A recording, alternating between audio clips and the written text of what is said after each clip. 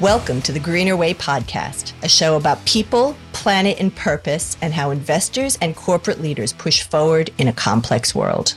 John Pabon, thank you so much for joining us on the Greener Way. Would you take a couple of minutes and just introduce yourself to our audience?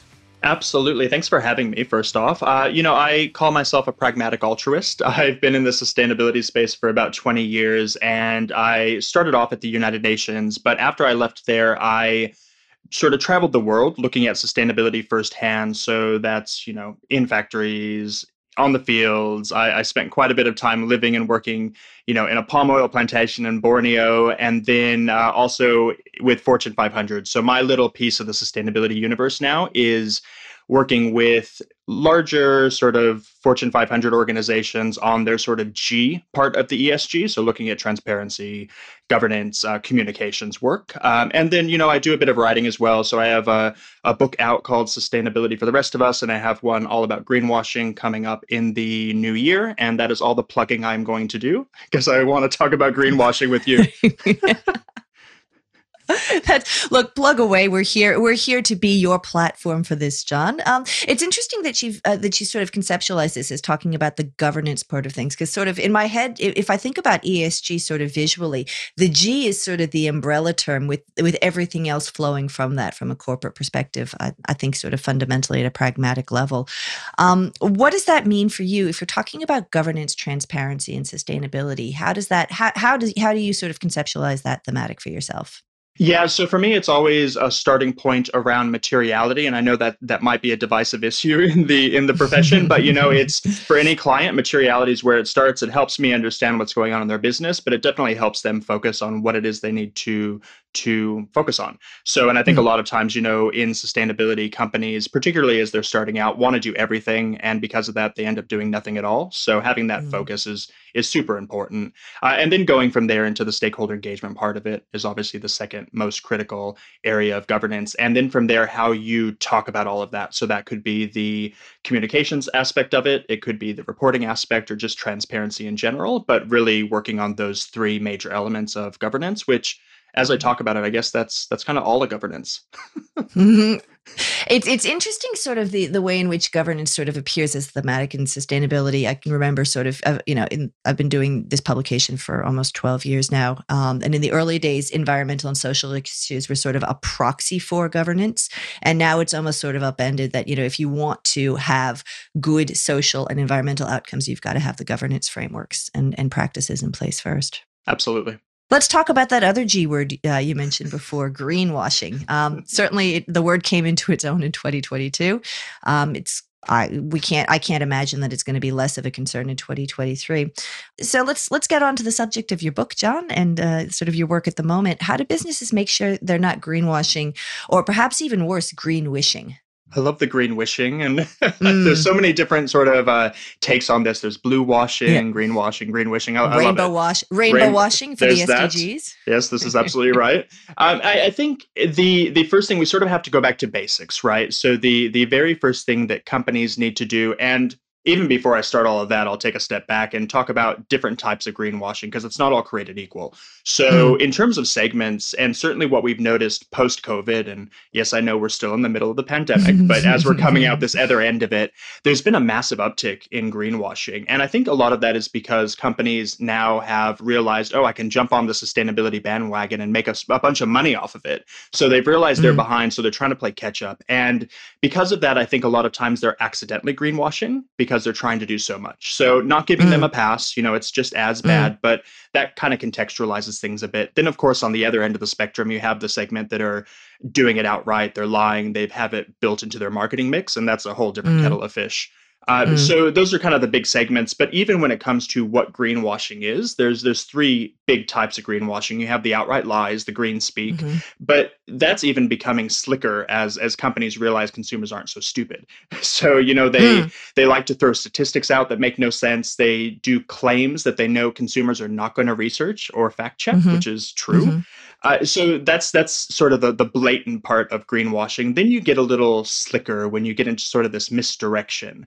And I like to use the analogy of the Wizard of Oz. So Dorothy and then the folks, they get to Oz, they see these big fireballs and the big head, And then Toto goes over to the curtain and pulls it back and sees this feeble old man sort of, pushing buttons and pulling levers. And that's Mm-hmm. what companies are doing. They're misdirecting because they know they're feeble, they know they're not doing the right things, and they're obfuscating from the truth. So Mm. misdirecting the public with fancy language. The funniest thing is really around these semiotics. So how they use, that's a fancy marketing term, semiotics. Oh. So how they use colors and symbols Mm-hmm. to Mm-hmm. really convince consumers that they're sustainable.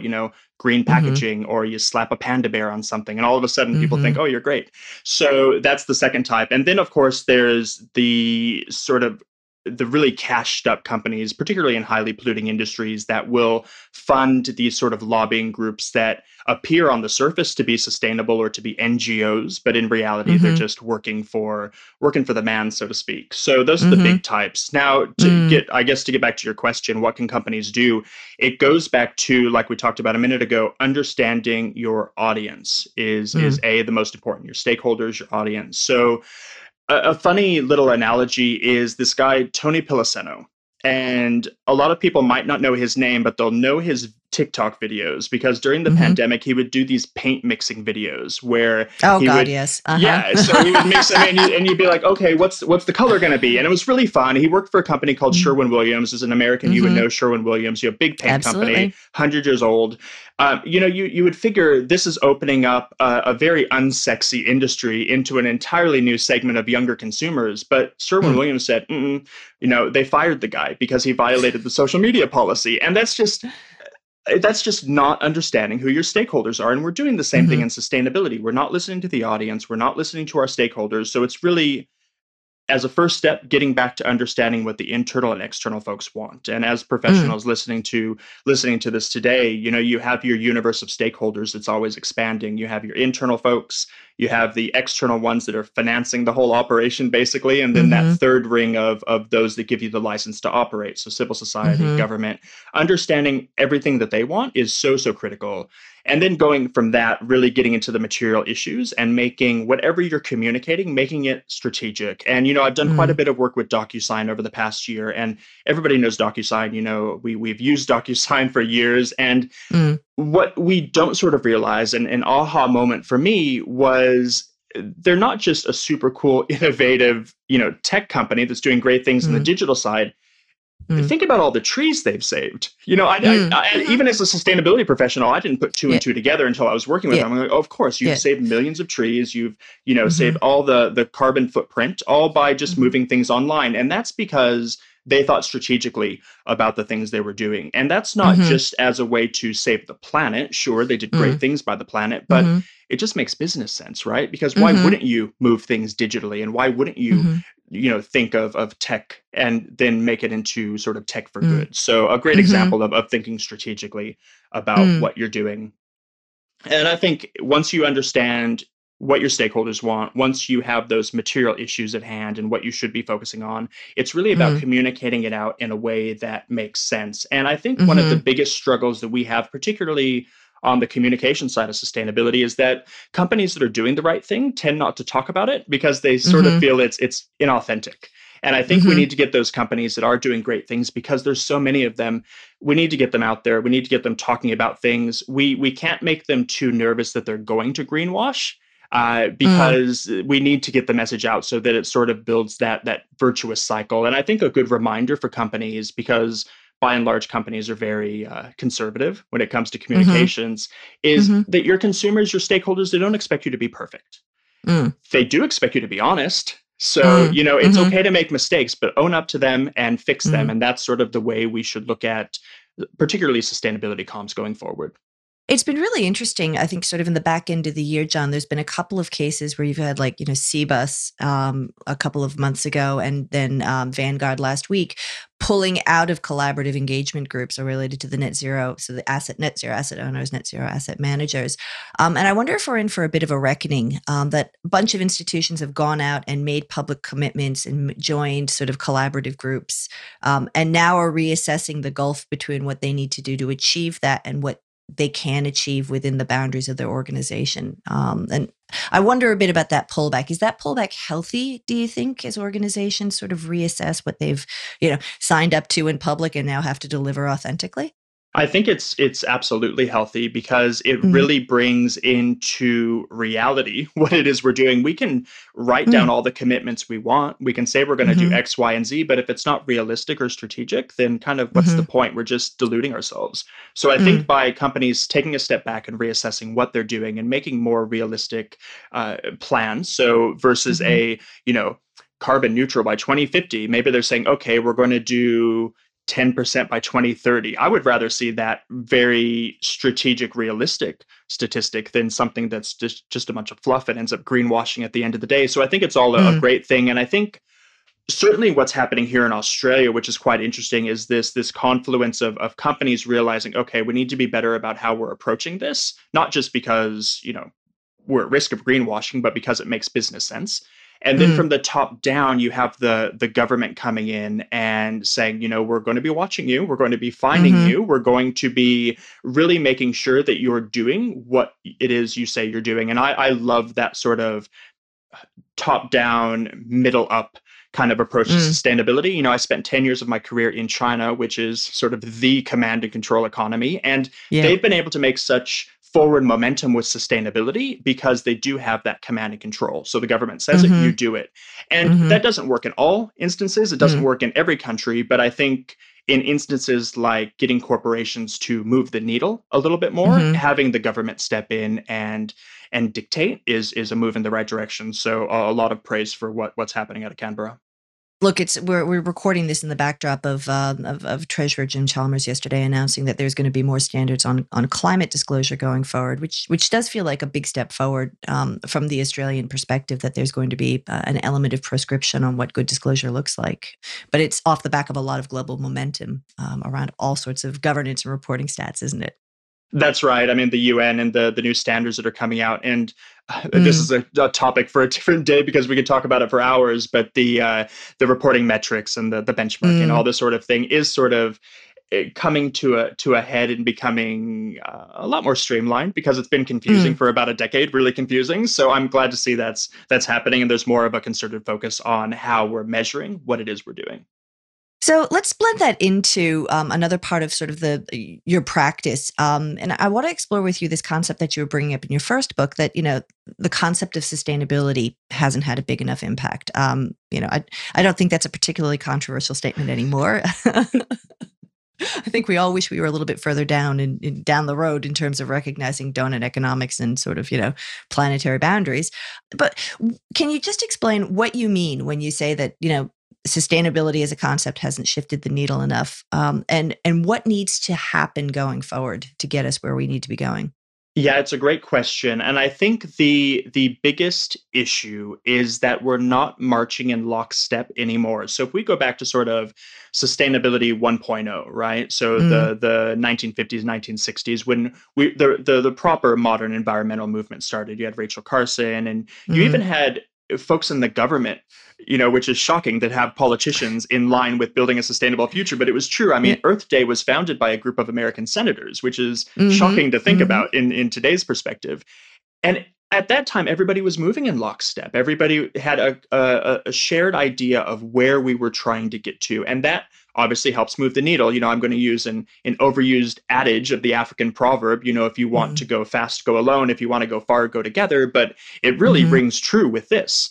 And Mm, as time went by, you have sustainability 2.0, which was kind of the era of the 80s and greed and conglomeration. That really messed us up and put us going in different directions. mm. And even within that period, you sort of had the professionalization of NGOs. So a lot of people assume NGOs are doing great. And yes, a lot of them are doing amazing work, but they're corporations just like anything else. So they're held to the needs of stakeholders as well. And then you get into kind of the past 15 years, which is where we've really seen a stronger effort by the private sector to become more sustainable, truly authentically Mhm, sustainable. And I think that's where we are now. And we're sort of seeing, as you mentioned before, this reckoning, this changing. We're in this changing mhm, period where we know we need to do something more. We know mhm, sustainability is no longer fit for purpose because if I ask five people to define it, I'm going to get 100 different mhm, answers. So mhm, right now it's really about finding, okay, who is going to lead us? Because we have the activists on one end of the scale who are passionate and they're vocal, mhm, but not necessarily the most pragmatic or strategic in the things that they're doing. You have the Mm-hmm. folks on the other end who maybe like the governments, for example, who have sort of given up by and large. I mean, there's, I think, one country out of 194 that's on track to meet their Paris targets. It's Mm-hmm. shocking that this far along governments are still not doing anything because they've Mm-hmm. handballed it back to the people. We Mm-hmm. don't have as individuals capacity or resources to do Mm-hmm. what needs to be done. So I think that in my world at least, it really falls on the private sector to be doing the lion's share of the Mm-hmm. work. And I suppose on a positive note, my crystal ball projection would be in 15 or 20 years time, as you're a consumer, you go to the Mm, shelf, all choices are going to be sustainable because companies mm, that haven't played ball, they're not going to be around much longer. mm, So that's in a decade or more's time. So we're just mm. in this transition period now, but on a hopeful note, we'll get there eventually. Yeah, I wonder about that. I obviously, as managing editor of the sustainability of FS Sustainability, my job is I talk about investment and business sustainability, but I sort of wonder if that's not whether or not the pendulum's swinging too far in the direction of financialization and financial metrics of sustainability, where really this is an incredibly broad and interrelated series of concepts. The just transition or an equitable transition. Should we be relying on a tech solution to climate change that doesn't take into account human rights, things like that? So how do you foresee this? Is this sort of going to be a series of pendulum shifts back and forth as we oscillate for the next 15 years? Or is there a way to bring these stakeholders together where we're creating a common umbrella series of terms for sustainability that doesn't sort of swing towards one stakeholder group to the other?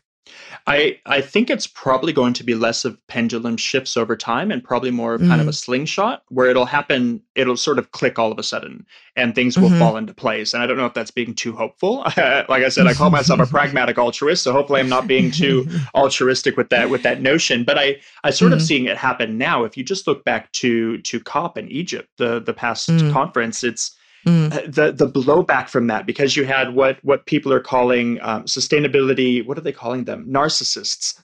So all the influencers that showed up there because sustainability is now the sexy thing to do, which I guess is it's what we wanted, but not in the way that it materialized. So we're getting there, but there's an eye on it now. People are watching it. It's no longer an issue of getting people to pay attention. Now it's an Mm-hmm. issue of everybody's paying attention. What do we do with that platform? Mm, So I think mm-hmm. that nexus point is it's happening now. You have the financial Mm-hmm. community, the investor community coming in to say, hey, we'll give you lots of money if you do X, Y, and Z, because for us, we need to make sure our portfolios are sound. That's great. And I hope that doesn't go too far in the wrong direction, like you were sort of alluding Mm-hmm. to. You have corporations as well coming in and saying, okay, we need to do better with what we're doing. Governments, too, are starting to realize, okay, we need to be putting a bit more of our thumb on the scales here. So all of Mm, that in my mind, and consumers, of course, that mm, underlies everything. The consumers are demanding more of companies and what they're standing for. So I think mm, all of that is reaching again this nexus point that we're going to see a slingshot into something different. When that happens, I don't know, mm. but I do see it sort of moving that direction. From my perspective, you're a pragmatic altruist. I always think, in the absence of sure knowledge about the future, choose hope over despair. We'll meet somewhere in the middle. That's it. That's exactly it. So looking forward, then, John, what are the biggest impacts, tipping points, catalysts that you can foresee that will challenge or provide opportunity for all of these stakeholders going forward in this area of building a more sustainable economy? It's an interesting question. I think we probably touched on a few of those a bit already. I think Mm, consumers are going to be quite an inflection point, and whether or not these external factors like financial crises or just being able to heat your home at night, which is sort of mm-hmm, important, mm-hmm, those things, if they don't sort of distract us from moving the direction that we've already been moving in toward a sustainable future. We already see lots of statistics around consumers wanting companies to be ethical, companies to stand for something, and to be willing to pay a bit more for organic or sustainable products. So we're seeing that happening. I hope that continues to move in a positive direction. I mm-hmm, think as well, this is both a barrier but a potential opportunity are international organizations like the United Nations, my old my old boss, that they do need to take a long, hard look at what they're doing and if their approaches are still fit for purpose. I don't believe they are. I don't think many people would argue with me about that. So how do we change that? How do they change that to be a little bit more sustainable and fit for purpose? And also, again, how we use this massive platform that we now have that we've never had before of corporations, media, governments, individuals, all wanting to know what's next and wanting to support what's next. How do we use that platform and how do we corral all of these resources to go in the right direction? As we talked about a second ago, we're at this point now where it can go one of two ways. We can corral this platform to go the right way, or we can let it run amok. If COP27 is any indication, we're not going the right way, but it's still early on, so we can push it in the right direction. 100%. All right. Well, let's leave it on that note of hopefulness. John Pabon, thank you so much for taking the time to join us today. Absolutely. Thanks for having me. Thanks for listening to the Greener Way podcast. If you liked today's show, remember to rate and review us on your podcast platform and make sure you're subscribed so you don't miss an episode. Any feedback? Contact us on podcast@fssustainability.com.au. I'm Rachel Allen Backus. The Greener Way podcast is a product of FS Sustainability, a show about people, the planet, and investing in our collective future. All information in this podcast is for education and entertainment purposes only. The Greener Way podcast gives listeners access to information and educational content provided by discussing numerous financial sustainable options and our featured guests. It is not intended as a substitute for professional, legal, or tax advice.